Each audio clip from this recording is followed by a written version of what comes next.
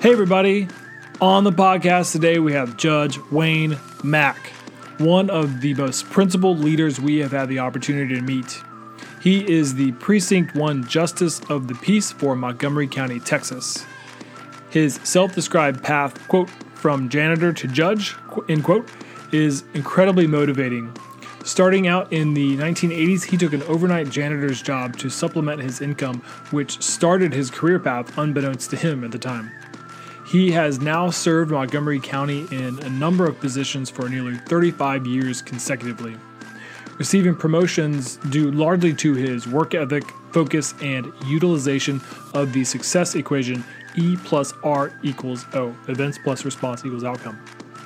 Judge Mack became the county's Director of Building Services in 1995 and served in that position for nearly 20 years before being elected as Precinct 1 Justice of the Peace. He has authored a book titled The Directed Path, published in 2017, and is an in-demand public speaker in the Houston area, and an overall phenomenal human being. We talk about his goals for his newly minted, at the time of recording, second term in office, as well as the challenges and surprises he has faced along the way. We do get into one of his passions, which is his mission for mental health CPR and his goal of raising awareness and destigmatizing mental health issues. This is a great listen if you are into leadership qualities, if you are fascinated by people that have continually seized every opportunity in front of them and what they did to maximize their potential. While you are listening to this podcast, if you would rate and review the podcast, that would be incredibly beneficial to us and to our guests. That helps us to reach more listeners. If you also would be so kind and share this with your pals and buddies on social media, Facebook, Twitter, Instagram, everything in between, that would be hugely beneficial for us. Lastly, if you have listener questions, please send those over to us using the hashtag AskESCPodcast on social media, or you can email us at elizabeth@eversoncooper.com and use the subject line Ask ESC Podcast, and we will feature your question in an upcoming podcast. So without further delay, please enjoy our conversation with Judge Wayne Mack. Welcome to the Everson Cooper Podcast. We are entrepreneurs that are interested in what makes people successful. In this podcast, we sit down with a wide range of people with diverse perspectives and backgrounds. We dive into the obstacles that they've had to overcome, their successes, unique experiences, and everything in between. Our goal is to continuously learn from those around us and share their knowledge so that we can all find something that makes us better and makes those around us better. We hope you enjoy. Judge Mack, welcome to the podcast. Thank you. I'm honored to be part of this. We're honored to have you. Thank you for taking the time to spend with us and share your story and all your wisdom. I know it's going to be great, so we're really excited. I'm excited to be a part. Thank you for the privilege. Yes, sir. The incredibly busy schedule. You are a public servant, and we'll get into what that means and what that means for you. Certainly every person that is an elected official, their job is a little bit different, responsibilities are a little bit different, but then also the passion and why you chose to go into public services is a little bit different. And so certainly want to be mindful of all of the different obligations and responsibilities that you have. But that's where I'd want to start, is you are the Justice Court Judge of District 1 Yes. Here in Montgomery County, Texas, just north of Houston. And effectively, you're the Justice of the Peace. Correct. So talk about what that is, what you do on a regular basis, your day-to-day, if there is a normal day-to-day, Yeah. all the fun stuff that you get to do as being Justice of the Peace. Justice courts in Texas are not the highest courts in the land, but we're the highest volume courts in Texas. So across Texas, millions of people interact with justice courts every year. And so it's a people's court. We handle everything, Class C misdemeanor criminal offenses, anything you can be written a citation for. Finally, offenses happen in a justice court. We also have a civil part of our court where we hear civil cases, $10,000 or less. Mm-hmm. The new legislative session, we're told that there's some pretty strong possibilities that jurisdictional limit's going to go to $20,000.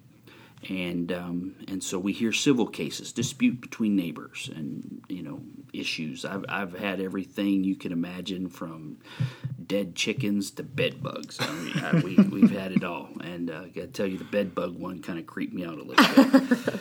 But we hear those type of cases. We're also the court original jurisdiction when it comes to landlord-tenant relationships, and it doesn't matter you live in a $10,000 house or a $10 million house. If there's an eviction or foreclosure, that happens in a justice court. We're the court of original jurisdiction when it comes to those matters as far as eviction and property owner rights in Texas.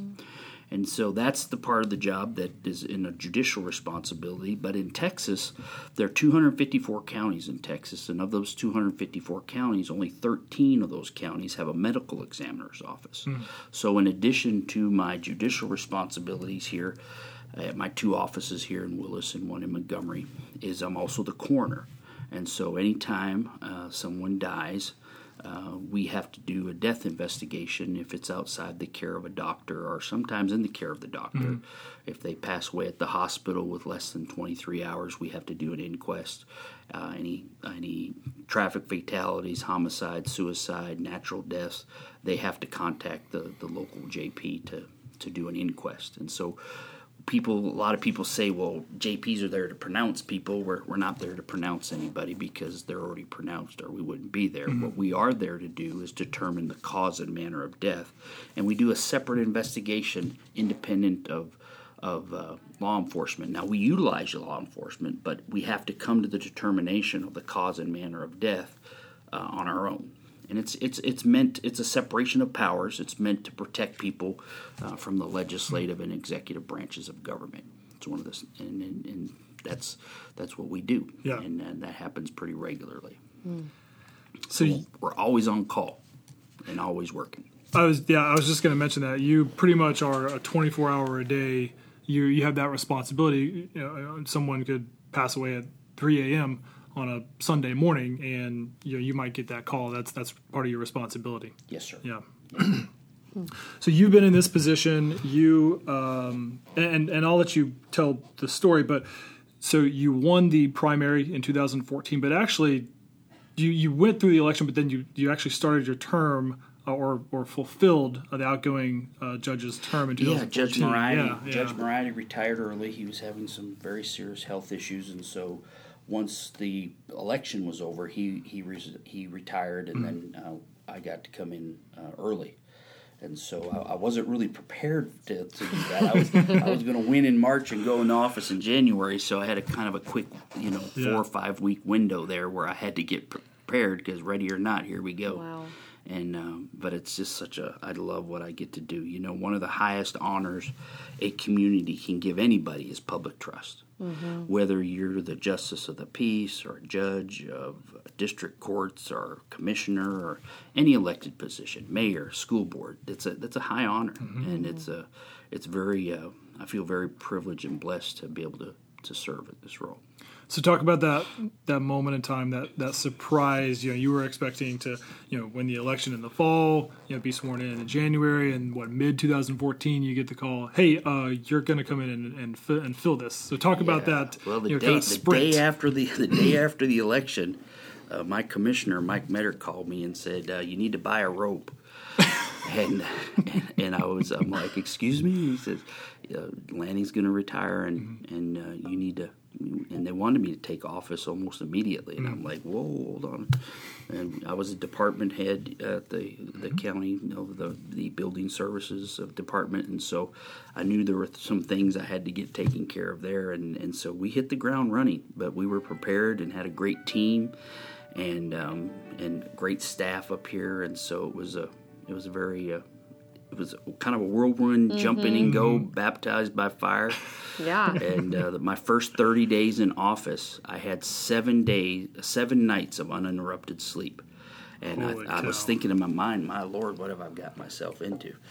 And but it's, again, you get to help people every day. So whatever part of my duties, whether it's on the bench or like today where I was helping that family that had tragically, unexpectedly lost their daughter, I feel very blessed to be in that role and to be able to help. And I'm a firm believer that God does not need our abilities; He needs our availability. And if we'll make ourselves available, He'll use us. And I feel very used and blessed in this position. That's wonderful. Now, talk about in your first term. Now, obviously, coming into office early was a surprise within itself, and you're just trying to, like you just said, baptized by fire. Yeah. Talk about the first couple of months, or even just your first term in general. What were some of the things that maybe you expected? You're like, okay, yeah, great, I expected this. But then some of the things, maybe these, for example, the 7 nights consecutive that you didn't have, full sleep or whatever. Yeah. Talk about some of the things that were surprises or they were unforeseen obstacles that you didn't really think that you were gonna face. The one and only thing that has surprised me, because for 20 plus years I was asked to seek public office, and my get out of free jail card on that was I would tell everybody I will only run for the position of Justice of the Peace, and I had friends in those positions, so it was kind of my get out of free jail card, so I didn't have to. And then when Judge Moriarty announced that he wasn't going to run, I had a plethora of people in the community and stuff seek me to be in this position. So I knew what the roles were, and then being a police officer and being in JP courts and municipal courts, I kind of had a feel for that side of it. Mm-hmm. What I wasn't prepared for was the number of suicides that we have in our community. Within the first few months of being in office, I had no idea that we have the number of suicides that we have in our community. And, as a police officer, I'd work suicides and things, but I just didn't realize it happened as frequently as it does. And in the last 10 years in Montgomery County, that number has almost doubled. And so that was really surprised by that. Mm-hmm. And so I started looking at and kind of peeling back the onion on that and looking at the things and so I've my first term we spent a lot of time looking at that, and one of the goals in my second term is we're in fact just this week we met with several organizations, and we're looking at trying to establish a suicide awareness and prevention task force, and we want to try to bring all the players together, and we want to start looking at these suicides and kind of seeing, so what was a contributing factor here? Why did this happen? How did we miss this? And that part of the prevention side, but then the awareness side is often when I have the opportunity to speak, I'll ask people in the room how many people here know first aid or CPR, and 80% of the room will raise their hand. Mm-hmm. And then I'll ask how many of you have actually used those skills, and less than 10% will raise their hand. Well, mental health first aid is something that we need to be teaching our community. Mm-hmm. And so I'm going to be an advocate for that, and I hope this second term we're going to get all the players in place. I just recently met with the Woodlands Township Board, and they're on board as far as lending their resources and talents of their team and PR and so forth. And so I think we are going to get some momentum here to be able to pull down the veil on suicide. Suicide does not go away because you don't talk about it. Right. It's the complete opposite. But there's a misconception there that if we just don't talk about it, well, then we don't have to worry about it, or it's not going to happen. Or the worst thing you can do is ask somebody, are you okay, or are you thinking about killing yourself? And because the perception is, well, if I say that, then maybe they'll do it. But the reality of it is, if you're in crisis, you're already thinking about those things, especially when you get to a dark place. So one of my goals is in the second term is to try to make that happen. And it looks like we've got some really good momentum in the community. This Montgomery County is such an awesome community. I mean, we're the 7th fastest growing county in the United States. We got so many wonderful leaders here, and so many great organizations. And I really think what we do here in this county will be hopefully be able to replicate not just here in Texas, but throughout the nation. Absolutely. We do. We live in the best place. I always say that. Like, Montgomery County is just the best place when we talk about business to be building a business and providing for your family and living a life that you love. I mean, you're really in the best place. Everybody's very generous, wants everybody to be successful, wants to come together like you're doing with suicide prevention and really help and really make a difference. And everybody wants to get involved, and it's just really beautiful. Yeah, it is beautiful. I feel so blessed, and as I travel throughout the nation and the state, people, say, well, how is it so, everything's so happening there, and the growth and everything. And it's just like you said, it's just people here are just the greatest people, and I'm prejudiced, but I've been here since 1985, and I feel very blessed that this community is responsive as it is. Yeah. I love that you're doing that. Yeah, and it looks like we're going to get some really great players together that they're all doing mental health first aid. Right. But there's not a collaboration. That's there. right. And so we were looking to get the faith-based community, hospitals, treatment facilities, nonprofit organizations, law enforcement, and bring everybody together so we're all on the same page. Just like the American Heart Association has done with CPR.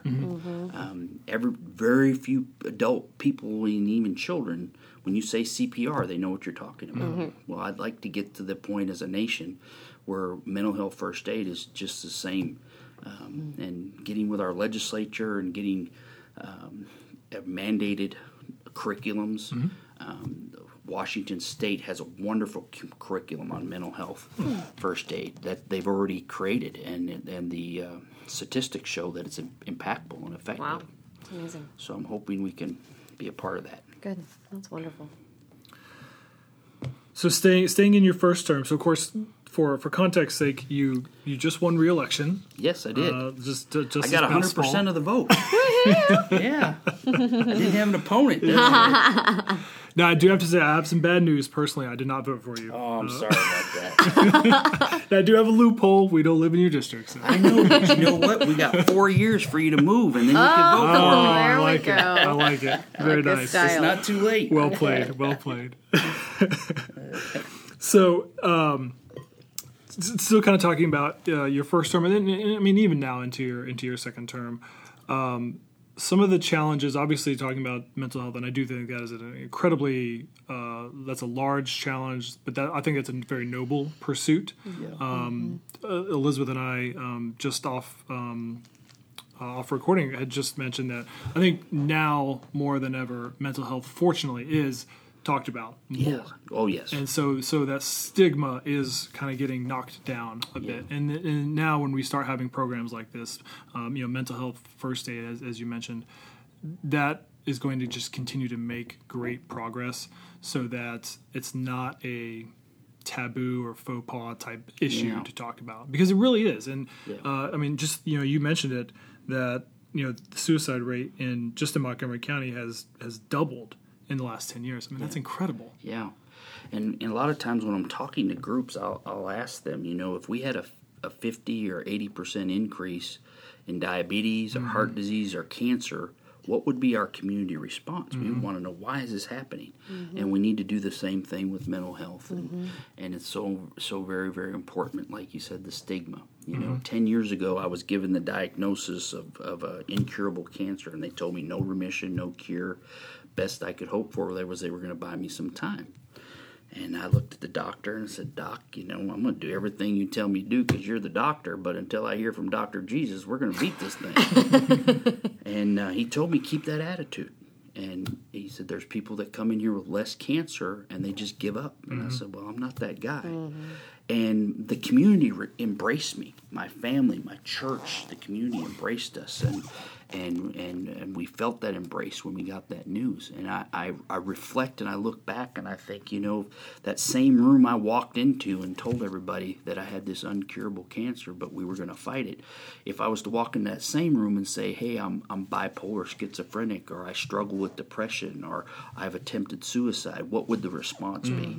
And I think very, very important that as a community, we have a conversation with that, because you having a mental illness is no different than if you had cancer, diabetes, or an ear infection. There's medicine to help you with it. Yep. And I think having this conversation as a community, I think, is going to be very beneficial.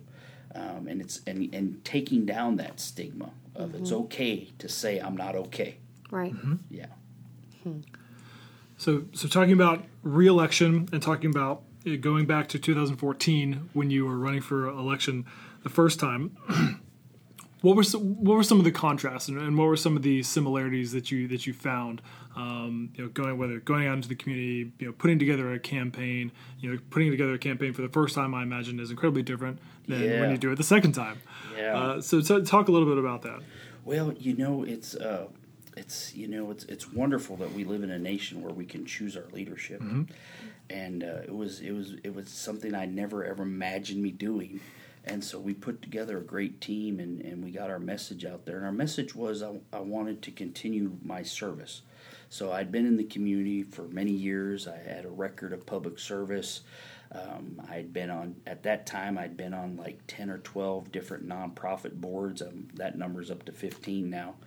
And so we've been in the community and involved, and I think that realm was our message was to continue the service, and I was going to continue the service that I've already done, and that resonated well with people, and as a community, as a state, as a nation, we've got to get back to the principles of electing servant leaders. People that want to serve because they want to make a difference versus wanting a job or wanting a paycheck. And that's, I think, our founding fathers. That's what they envisioned public service as. And, every one of them, they would come and they would do their job, and then they went back to live under the rules that they had made, and they didn't get paid to do it. Now, I tell people most days I would do my job for free. I can tell you today's not one of them, but I feel it's a wonder. It's a joy. Yeah. I don't feel like I'm going to work. I wake up every morning with the anticipation that I get to do this again. And my wife's really excited I get paid because she gets to have a nice house and do the things she likes to do. Sure. Well, you have to continue to provide opportunities for your family as well as most people would expect. Yeah. So talk a little bit about that. I know. So you recently authored a book, The Directed Path, just released in 2017, I believe, and I'll have you talk more about what your inspiration was and kind of the principles that you talk about in there. But you do talk about your family, and you talk about your children were, I think you said, premature and fragile births, and kind of the challenges that you and your wife faced in that. So talking about family, talk a little bit about that. And again, it's another challenge that you had to overcome, a challenge that can really put a lot of stress and financial pressure as well on a family, and something that you have to overcome. Yeah, and I look back on my life, and I chose that title, The Directed Path, using God's compass, because I feel so directed. And it seems like every challenge that has come in my life has prepared me for the next challenge. And I think a lot of times in life we take situations and we feel like this is a terrible thing. And a lot of it was, there's nothing good about childhood illness. There's nothing good about premature babies. And then my son, a year after he was born, was diagnosed with a very rare bone disease. And doctors were telling us that he would possibly be in a wheelchair by the time he was a teenager. And, the saying of what doesn't kill you makes you stronger kind of thing. But the challenge there was, with that was to be able to see the fact that you're on a directed path. And, there were points where that became such a burden financially that, we didn't know how we were going to pay the light bill because it was pay the light bill or get the medicine that your son needs. Sure. And those kind of things, and I think that it prepares you for what the next event's going to be, and those circumstances and those situations are the reason I'm the person that I am today when it comes to being sympathetic to that family that comes before me, and they're being evicted from their home, and they've had a tragedy or a trauma happen, and I still got to apply the law, but I can apply it with compassion, and I can hopefully direct and guide people and nudge them in the right direction, kind of thing.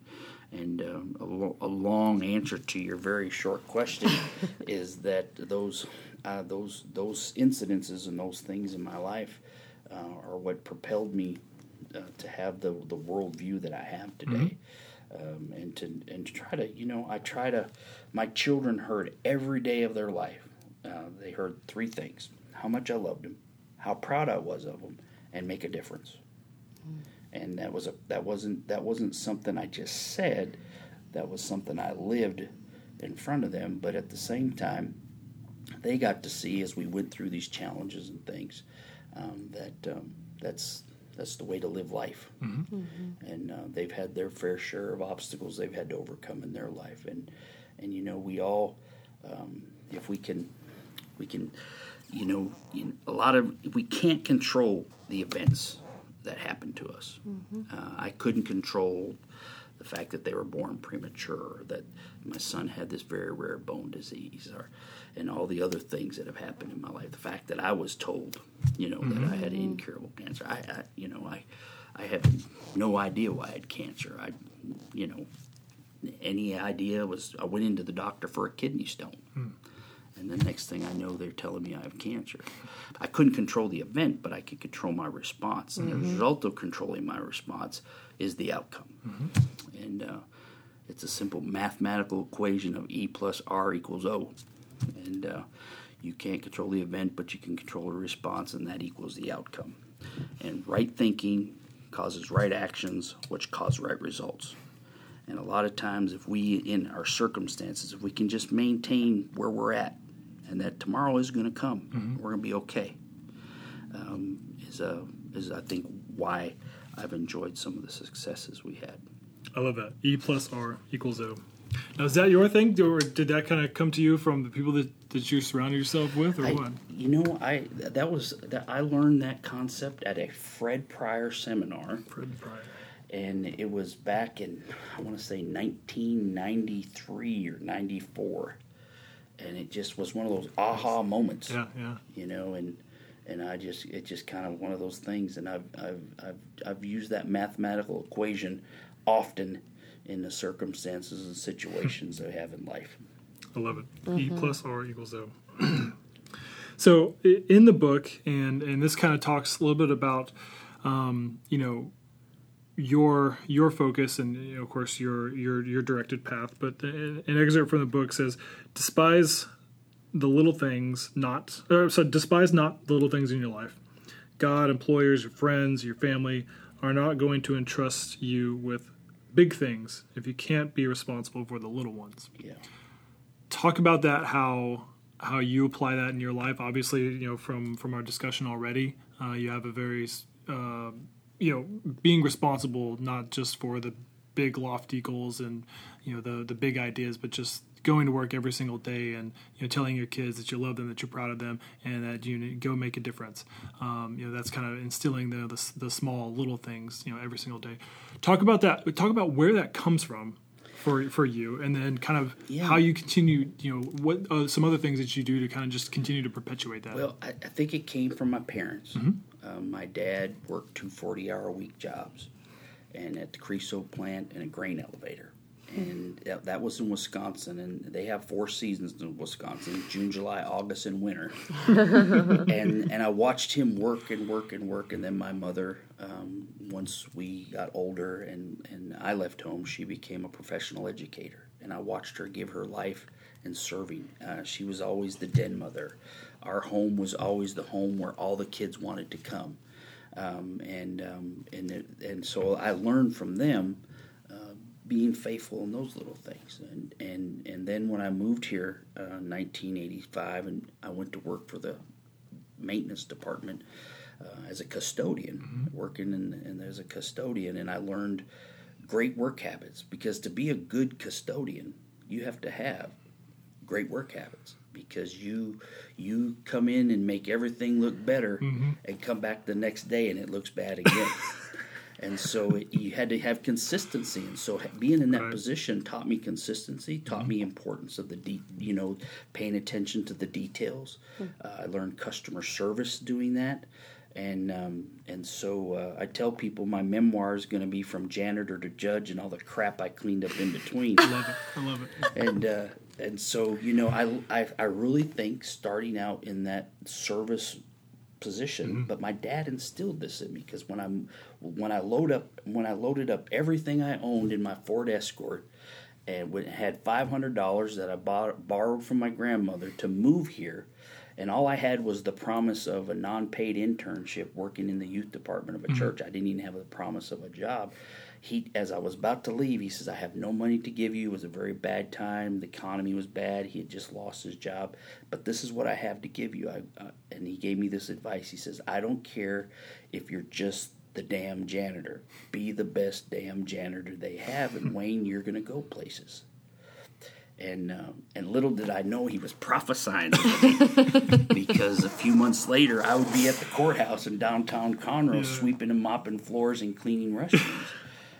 But it was that work ethic he instilled in me, that thing of knowing that if you work hard and you're good at it, and in my faith, as we were raised, everything you do as unto the Lord. And so whether it's a little thing or a big thing, you're faithful at it, and you do it, and then the next thing happens. And that's where we talk about that in the chapter of that book is, be faithful in the little things. And if you think about that, it's even every aspect, it's a very biblical perspective, but every aspect of your life, whether it's relationships, our work, or building a business, is the attentiveness to the details, and being consistent with that is what's your foundational principles for success. Because if you can't be faithful in the little things. Now, did I ever imagine, as I was sweeping and mopping floors at the courthouse, that same courthouse, when I walk in there, they call me judge?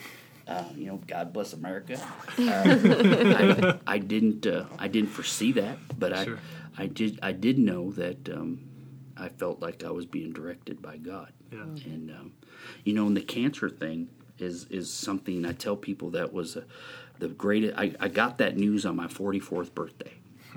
And I tell people that was the best birthday present God ever gave me, because from that moment, I've lived every day like I'm dying. And so I've made my life about impact, not about stuff, not about, I've lived until recently, I lived in the same house for 23 years.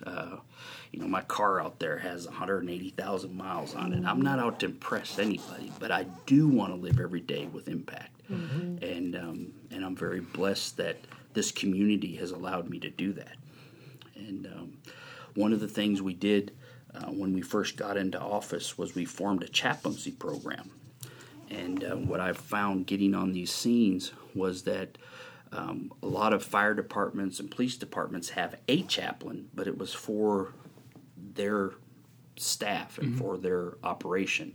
And so when I'm standing on the side of the road and dealing with a family that just lost their teenager, I realized that we didn't have a system in place as a community to call somebody if somebody didn't have somebody.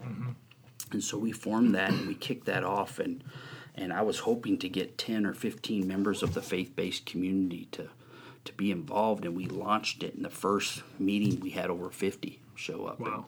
And we now have 70 chaplains that are trained in how to be a chaplain.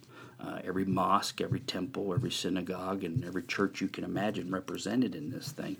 And again, that was a little thing, because I'd built relationships with people, and then when it came time to call on these people, we were able to have this huge embrace of the faith-based community. And so literally we have an army of men and women of the faith-based community that are in the ready position. So whether we have God forbid some catastrophic thing happen, we have these men and women trained to respond to that. And it's being faithful in the little things. You can, anything's possible. Thank you for sharing that. That's really fascinating.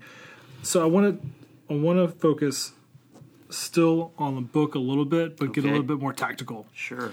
So we've been fortunate to have a couple different authors on our podcast, all kinds of different authors, whether they wrote a memoir or whether they wrote a cultural historic perspective book.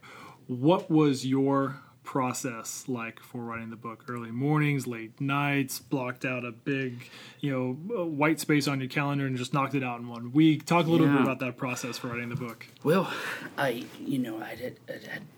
had people say, you need to write a book, you need to write a book. And I'm like, who would read a book about me?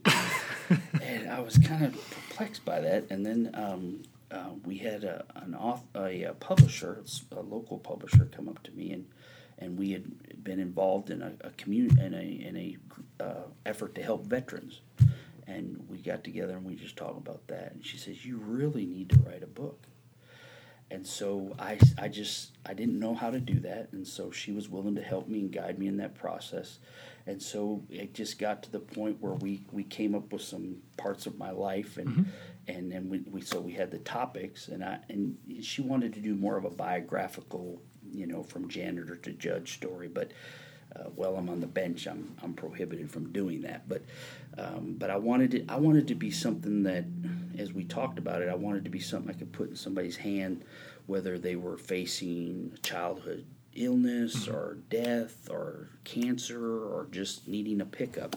I wanted it to be something that would inspire them. And so we went through these different parts of our life, and so with my work schedule, I wanted to have a set time to do it, but it was almost impossible to do because many times, our day gets interrupted with the whole inquest thing that we have to do. So what I found myself doing was in the middle of the night when I would get woke up and having to deal with a tragedy, and sometimes not a tragedy, sometimes law enforcement calls and I need to sign a search warrant or arrest warrant or something, and we do that sometimes. But and sometimes it was just, you wake up in the middle of the night and you deal with all the stuff that you deal with.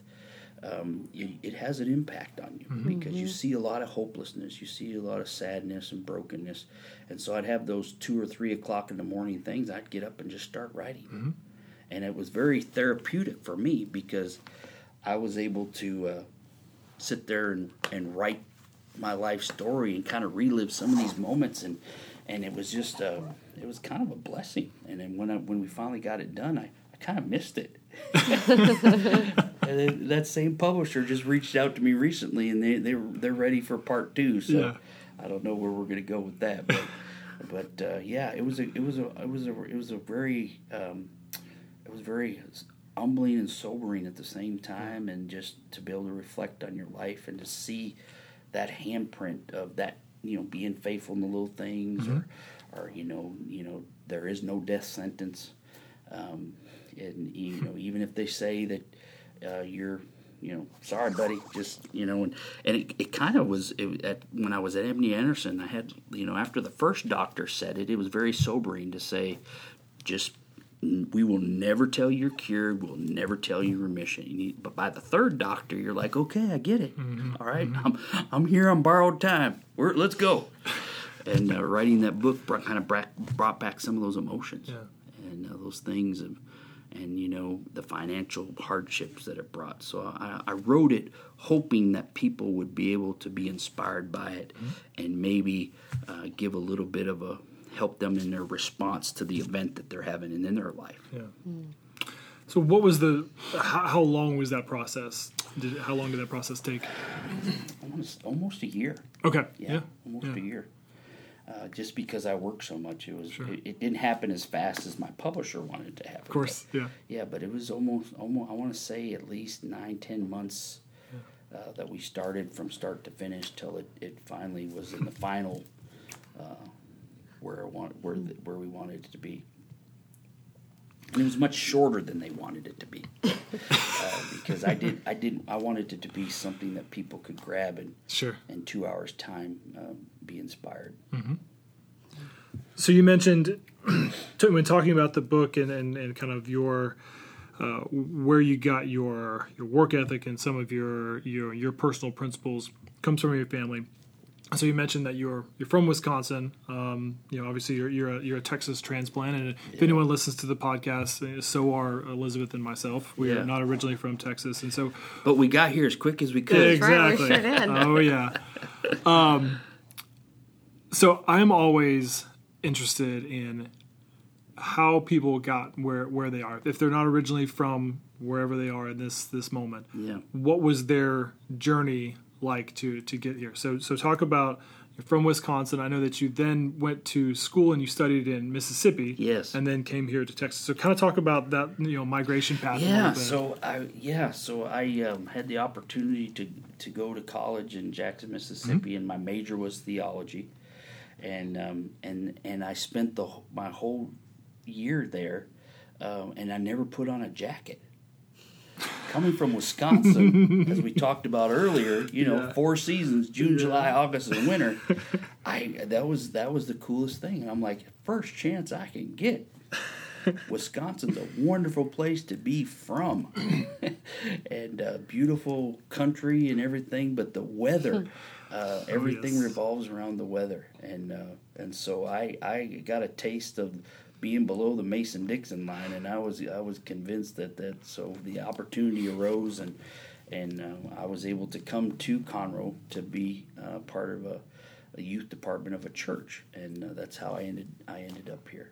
And to support that, I went to work as a night custodian in the maintenance department, and that brought me from Wisconsin to here, and so I haven't looked back.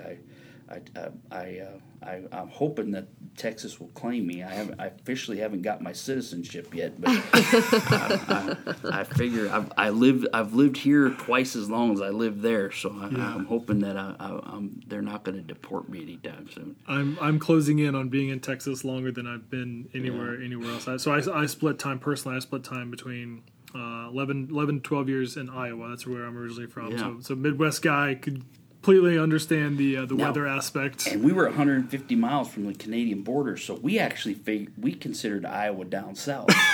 So that's great. Yeah. Anything south of Milwaukee. Yeah, exactly. Then I spent about another 11 years in North Carolina. Now I've been here in Texas, and this summer will be 11 years. Yeah. So Texas is for sure home. Now, what was the connection coming from Wisconsin to Jackson, Mississippi, of all places? It was I'd actually gone back home. I'd gone to a church camp, and the Jackson College of Ministries was there, and I'd felt at a young age a call to go to be a part of ministry in some form or fashion, and so that's where I was introduced to that college, and had the opportunity. Ended up getting a scholarship to help fund that, and we ended up there. I only went a year because my dad after that had lost his job, and so I went back home, and when I got back home I was there to try to help them, and went to work, and was going to save up so I could go back, because the whole year I was in Jackson I literally worked 3 jobs trying to go through all that, and I had a full course load, and so I went back home, and then one of the reasons I moved to Texas was to be able to take this internship and then also finish my degree. And so I'm happy to report that after 30 years of wanting to finish my degree, that I still need to finish my degree. Yeah. Well, I think you've made it this far. I don't think a degree is holding you back from doing anything at this point. Oh my gosh. So I know we've bounced around a little bit, and we certainly will continue to bounce around. We're not going to be linear at all. But I do want to talk about when you came here to Conroe, to Texas, and you got a job as a custodian, as you mentioned, to essentially support what you had come to Texas to do. And then after a short while, it seemed like your work ethic. You worked your way up. You got a promotion, and you kind of moved your way up into that. And effectively, you kind of were on that same career path until you were elected judge in 2014. So talk a little bit about that. About certainly we don't always know how the opportunities are going to reveal themselves, but it's just capturing those opportunities. And that seems like an opportunity that you didn't realize it was going to reveal itself, but then when you saw there's something to capture, you captured it. Yeah, and if you look at people that are successful across the board, John Maxwell, Stephen Covey, all these folks, you look at there's specific times in their life where they seized the moment, where they were there and they were prepared, and when the opportunity arose, they stepped up. And so working in the custodial department and working hard and listening to my dad to be the best, I never viewed myself as just a janitor. And I think a lot of times people are inhibited by the just I'm just a janitor. I'm just a truck driver. I'm just a teacher. I'm just this, and we limit ourselves when we look ourselves as just as, and I never viewed myself as a janitor. Just a janitor. I viewed myself as a professional, and so I worked hard. And as a result of working hard, I was asked to, like you mentioned, I was asked to be in a leadership role. And one of the things I look back and as I was writing this book, I realized that every position in my life that I was asked ended up in a leadership role. I was always asked to be in that role. And so I think that shows that if you work hard and you're faithful in the little things, as we talked about, that opportunity will come to you. It's I believe in the law that no judge, no attorney, Supreme Court, a presidential pardon cannot get you out of, is the law of the harvest. You reap what you sow. And if you will sow good things will happen. And I look back over my life, and I had the opportunity to be the foreman, and so I didn't settle on just being the foreman. I was going to be the best. And then as a result of that, I then became asked to be a supervisor, and a few years later after that, I was actually the assistant director of the department. And then when the county decided to split the maintenance and building services division, I had the opportunity to be the director of the building custodial services department. But even then, I didn't view myself as just I actually had one elected official that referred to me as the head janitor. Now, I was one of the highest paid head janitors in the county, but I seized those moments. And so I saw the department and I saw things so when I was in an I tell people, if you want to be a supervisor, you need to act like one before. If you want to be a leader, you need to be a leader when nobody's looking. And that principle of reaping what you sow. And so when I had the opportunity, I can look back at my life, and one book other than the Bible that has had a tremendous impact on my life was Stephen Covey's 7 Habits of Highly Effective People. And I actually, on my own money, once I became the director of the building custodial services department, went on my own dime to a Fred Pryor seminar and paid for it myself. And there they introduced me to Stephen Covey, and I grabbed a hold of that, and I just started applying those principles. And we ran our department as a business. It wasn't just another government thing. And the commissioners respected that, and and it was a very to this day it's one of the most efficiently and effective run departments in the county, because we ran it like a business, and we applied business principles to it.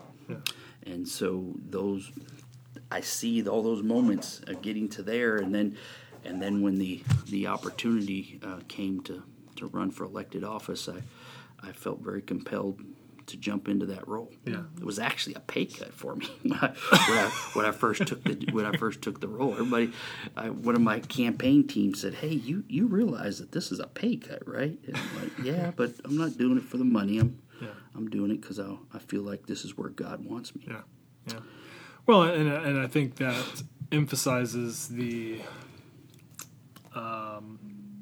nobleness behind it, that it is a servant leader type position, to where maybe and you kind of mentioned it towards the beginning of the podcast, that if you're an elected official looking for a job, looking for a paycheck, and you're kind of just working your way up in the role plus the paycheck, that can maybe be questioned a little bit. So I think that kind of in a roundabout way, it kind of says, put your money where your mouth is. No, I'm doing this because I really want to. I'm actually taking a pay cut to do it.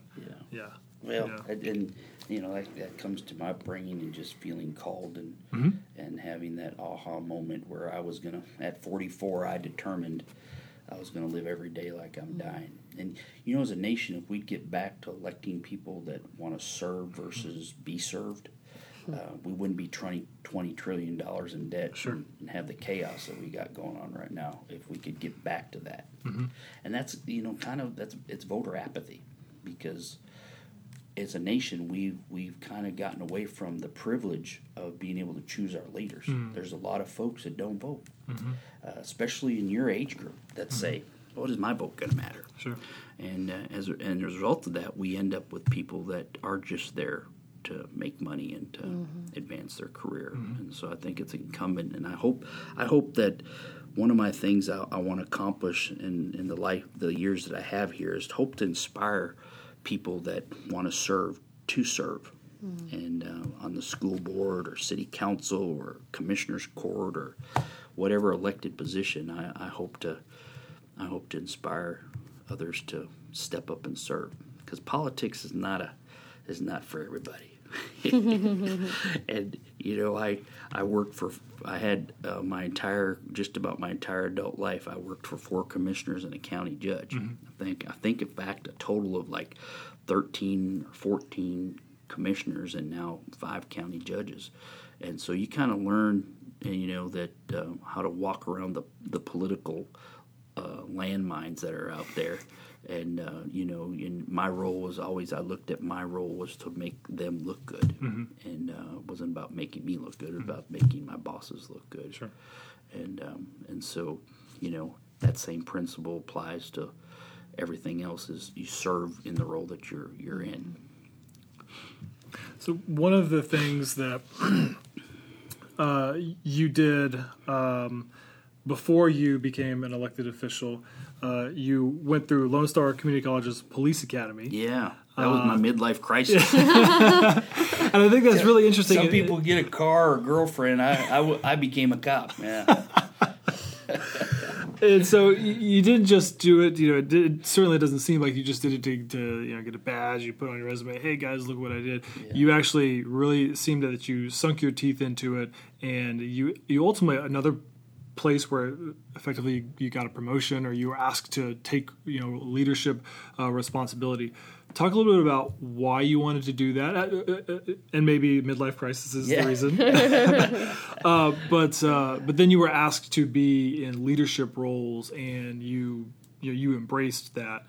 So talk a little bit about that time and why that? What motivated you to do that? Yeah, my dad was an auxiliary policeman back home. And that was what we would call in Texas a reserve, but they called it an auxiliary policeman, and it inspired both me and my baby brother, that we always kind of had that itch for what it would be like to be in law enforcement. Well, then my baby brother went through the academy, and here in Texas, and he moved down here and got into it, and I started riding with him, and I thought, I could do this, and I actually had a patrol sergeant, as I was actually out cleaning a building, plant the seed and saying, hey, Wayne, you'd be great at being a reserve. And at the time, I was cleaning the courthouse annex out in Magnolia, and you build relationships when you're working in those realms. And he said, we have a great reserve program, and it kind of planted the seed. And so I thought, someday I might want to do that. And so when my someday got there, I went to the academy, and it was the longest 10 months of my life, because I worked 50 to 60 hours a week, and then was going to the academy part time. And so Monday through Friday, I'd get off work and shoot down to the Beltway and go through the academy, and had to go through all that and pass that. And it was I'm glad I did it, and it was and so I started out up here at the Precinct 1 Constable's office as a reserve. And after I'd been there a while, started to be asked to be a part of growing that program, and eventually became the captain, and served in that role almost 4.5 years. And then I was approached by Charlie Ray, who became the police chief of Conroe Police Department. And he said, hey, I was working an event out at the fairgrounds, Lions Club Rodeo, and he come up to me and said, "Hey, we want to revive our reserve program, and I understand you got a good program up there. Could you come talk to us about what that looks like?" And so I got there, and we started talking about it, and he said, "Well, what would be the ideal reserve program?" And so I described to him what I believe the ideal reserve program. He says, "That's just what we want to do here. Would you be interested?" Mm-hmm. And I said, "Sure." And so it was a great opportunity, and he brought me in as a sergeant, and we was the reserve unit commander, and we grew the program. And in fact, I was just on a scene today with a young man that was actually in our reserve program, and now he's a full-time police officer, mm-hmm. Conroe Police Department. So it kind of just grew from there. And I did have a dual commission for a short time where I worked for Constable Gene DeForest as a MAP unit. So on Saturdays and Sundays, that was the only time in my law enforcement career I actually got paid to do it. All the other times is in the constable's office, we did have some stuff up here where we could work and they would actually pay us for it. But at the Conroe Police Department, you didn't get paid mm-hmm. to do it. And I did that for almost 10 years at the Conroe Police mm-hmm. Department, and it was a lot of fun. I enjoyed it. I had a good friend of mine come up to me, and he's a very successful businessman. He says, "Man, why are you doing this for free?" And I said, "Well, some people play golf. I play cop." Fair enough. He says, "Yeah, but when I go golfing, nobody shoots at me." And I said, "Well, you've never seen me play golf." So. Oh, that's great. All right, I want to be mindful of your time. I do want to get to a couple of our Everson Cooper frequently asked questions that we try to ask all of our guests and try to kind of distill down some of the commonalities, whether it's author or business owner, fitness profession, justice of the peace. So you did mention, some of the books that have the most profound impact in your life: 7 Habits of Highly Effective People by Stephen Covey, of course, the Bible. Something that I'm kind of a nerd about that I'm interested in is this chronotype thing, where it's kind of on a natural thing, or whether you're a night owl, so you're a wolf, or you're you're a bear. You kind of you're more like 10 a.m. is your prime time of the day, 10 a.m. to 5 o'clock or whatever, or are you a lion? Wake up very early, ready to go, ready to get after it. Or there's some people, I think a couple of our guests are actually dolphins, which means they're just all over the place. One day they wake up at 10 a.m., the next day they sleep until 3, the next day they're up at 5 a.m. Yeah. So talk a little bit about, just on that brief description, what would you describe yourself as? I would say the majority of my adult life I was an early riser. Mm-hmm. Part of that had to do with being raised next to my grandparents' dairy farm. Mm-hmm. I grew up thinking everybody got up and did chores and then went home and got ready and got on the school bus and went to school and come home and did chores when they got home.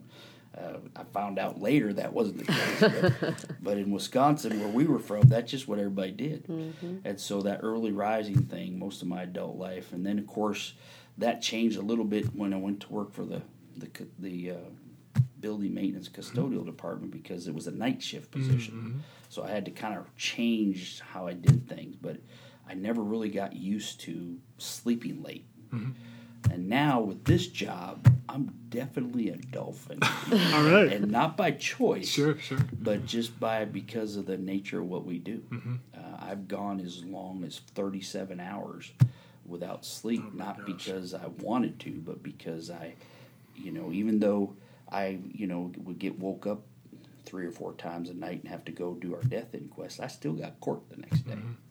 And so you notice that couch behind you. I one of the things that when I come into office, Judge Moriarty had bought that couch in this office and the other office, and I'm thinking, who puts a couch in their office? Well, after the first month of me being in office, I figured out why, because of that 7 nights of only 7 nights of uninterrupted sleep. The other 23 days, I was woke up 2 or 3 times a night. And so that couch is a great nap thing, because I've perfected the power nap when it comes to, because it's just the sheer hours that we work some weeks are just and you just keep going. And but I guess maybe because I love what I do so much, is that even though sometimes I'm mentally and physically exhausted, as soon as that phone rings, that energy just comes, and it just goes, and I see where, the people, you read the books of the people that have been so successful, and they've given and given and given, and they have great success, but there was a great sacrifice for that success, and one of those things is, being able to, if that chronotype, I would like to see, some of the most successful people in our community, what is their chronotype? And from the standpoint of how did it get you there? Because sleep. I tell people sleep's overrated. Well, it's great that you perfected the power nap. Actually, there are many successful people that have perfected the power nap just for that reason. I mean, Bill Clinton was a power napper. Winston Churchill, took naps. I think that was also cognac induced, though. He did like his drink, but nonetheless.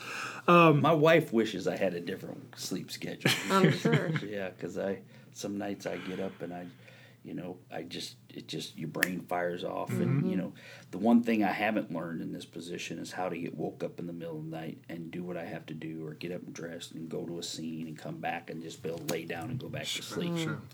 I can't do that. My brain starts thinking about what the next day is going to happen, and that's where writing the book helps. I was just going to say that you have a book to show for it, so there you go. It was very helpful. Yeah. Good. Okay, the last one we'll leave you with, and I think this is one of our favorite questions, at least one of my favorite questions, is your definition of success. Everyone has a different definition, and if you go back and listen to the podcast, or if anyone listens to the podcast in terms of what people's answer to success, everyone's different, and there's not a right answer, there's not a wrong answer, because success, the way that we do it, and the reason that we started this podcast is everyone has a different journey to success. And so for you, what is your definition of success? And if you have a couple people that you look towards, as whether you're role models or whatever, that are kind of living out that definition. Yeah. Wow, that's I wish I'd read that on the list. So I guess, for me, that word encompasses so many things, because you talk about relationships, you talk about your career, you talk about finances and all these things, and so that definition can mean different things to different parts of your life. But I think for me, success is being able to look back every day when I lay down my sleep, and when I attempt to get there, if I can look back and know that I've made a difference, that I've had an impact, to me that's true success. Being able to just look back on your life and what you've accomplished. What have you done for others? I hope I hope that people, when they look back on my life, they will. The one thing they will know is that he cared for others, and that's, to me, that's success. Sure, a great retirement program, 401k, a bunch of money in the bank, that would be nice. Every year I do my taxes. The lady that does my taxes regularly, we have this conversation. In fact, last year I just said, let's just start out with the conversation. Yes, I know I give too much money away. And but you're getting older, Judge. You need to start planning for the future. And I look at money as the same way I look at my hammer in my garage, is that when I need it, I go get it. And otherwise, I'm not worried about where my hammer's at. Just I need to know where it's there. And so, a lot of times it's evil. You look at people and the Bill Gates of the world and all these people, John Maxwell, and all these people that have had this tremendous success that you look at and go, wow, that's immeasurable. John Maxwell, 30 million books. Who would, I was so happy when we did 1,000, and then I got to thinking about it. I wonder what my mom did with all those. Yeah. And so I think that would be the measure, and probably, the list for people that I have looked up to over the years that I've mentored, to start naming, I would feel I wouldn't feel right about it. Sure. Because different stages of my life, I had different people that God put in my life that I was able to be a part of, and that helped me get to that point in my life, but Mom and Dad were people that were just real and true. And were they perfect? No. But I watched my dad overcome alcoholism. He's going to be he just turned 91. Good for him. And a few years ago, got his 55-year sobriety pin. Wow. And he took that, and he helped others. That's where I learned to serve others. He worked 2 40-hour-a-week jobs, but yet when somebody he was sponsoring in Alcohol Anonymous called, we all knew that if they called and said they were from the club, that we had to get our dad up, and he would get on the phone, knowing that he was going to have to get up and go to work in a few hours. He would take the time to reach out to that person, and so I really, my mom and dad had a true impact in my life. That's amazing. And my mom, 76 years old, she's legally blind, has macular degeneration, just retired from teaching, and the only reason she retired was because her vision's impaired her, and so she can't drive anymore. And my dad shouldn't be driving, and so thank God he doesn't look at the podcast because I'll be in trouble. But he shouldn't be driving, and but yet 3 days a week she goes to that school and volunteers and helps special needs children, and that's what a gift that they've given me, and I feel very blessed by that. Amazing. Thank you for sharing that. That's incredible. Anything else before we let you go?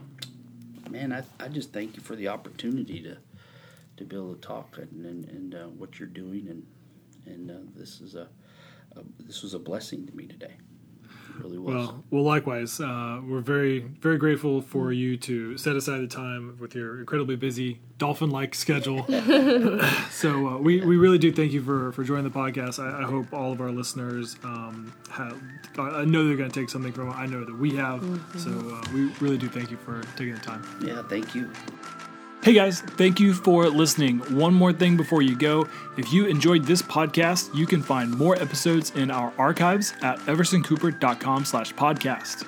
You can also find all past episodes on iTunes, the Apple Podcast app, Spotify, Google Play, and pretty much anywhere you listen to podcasts.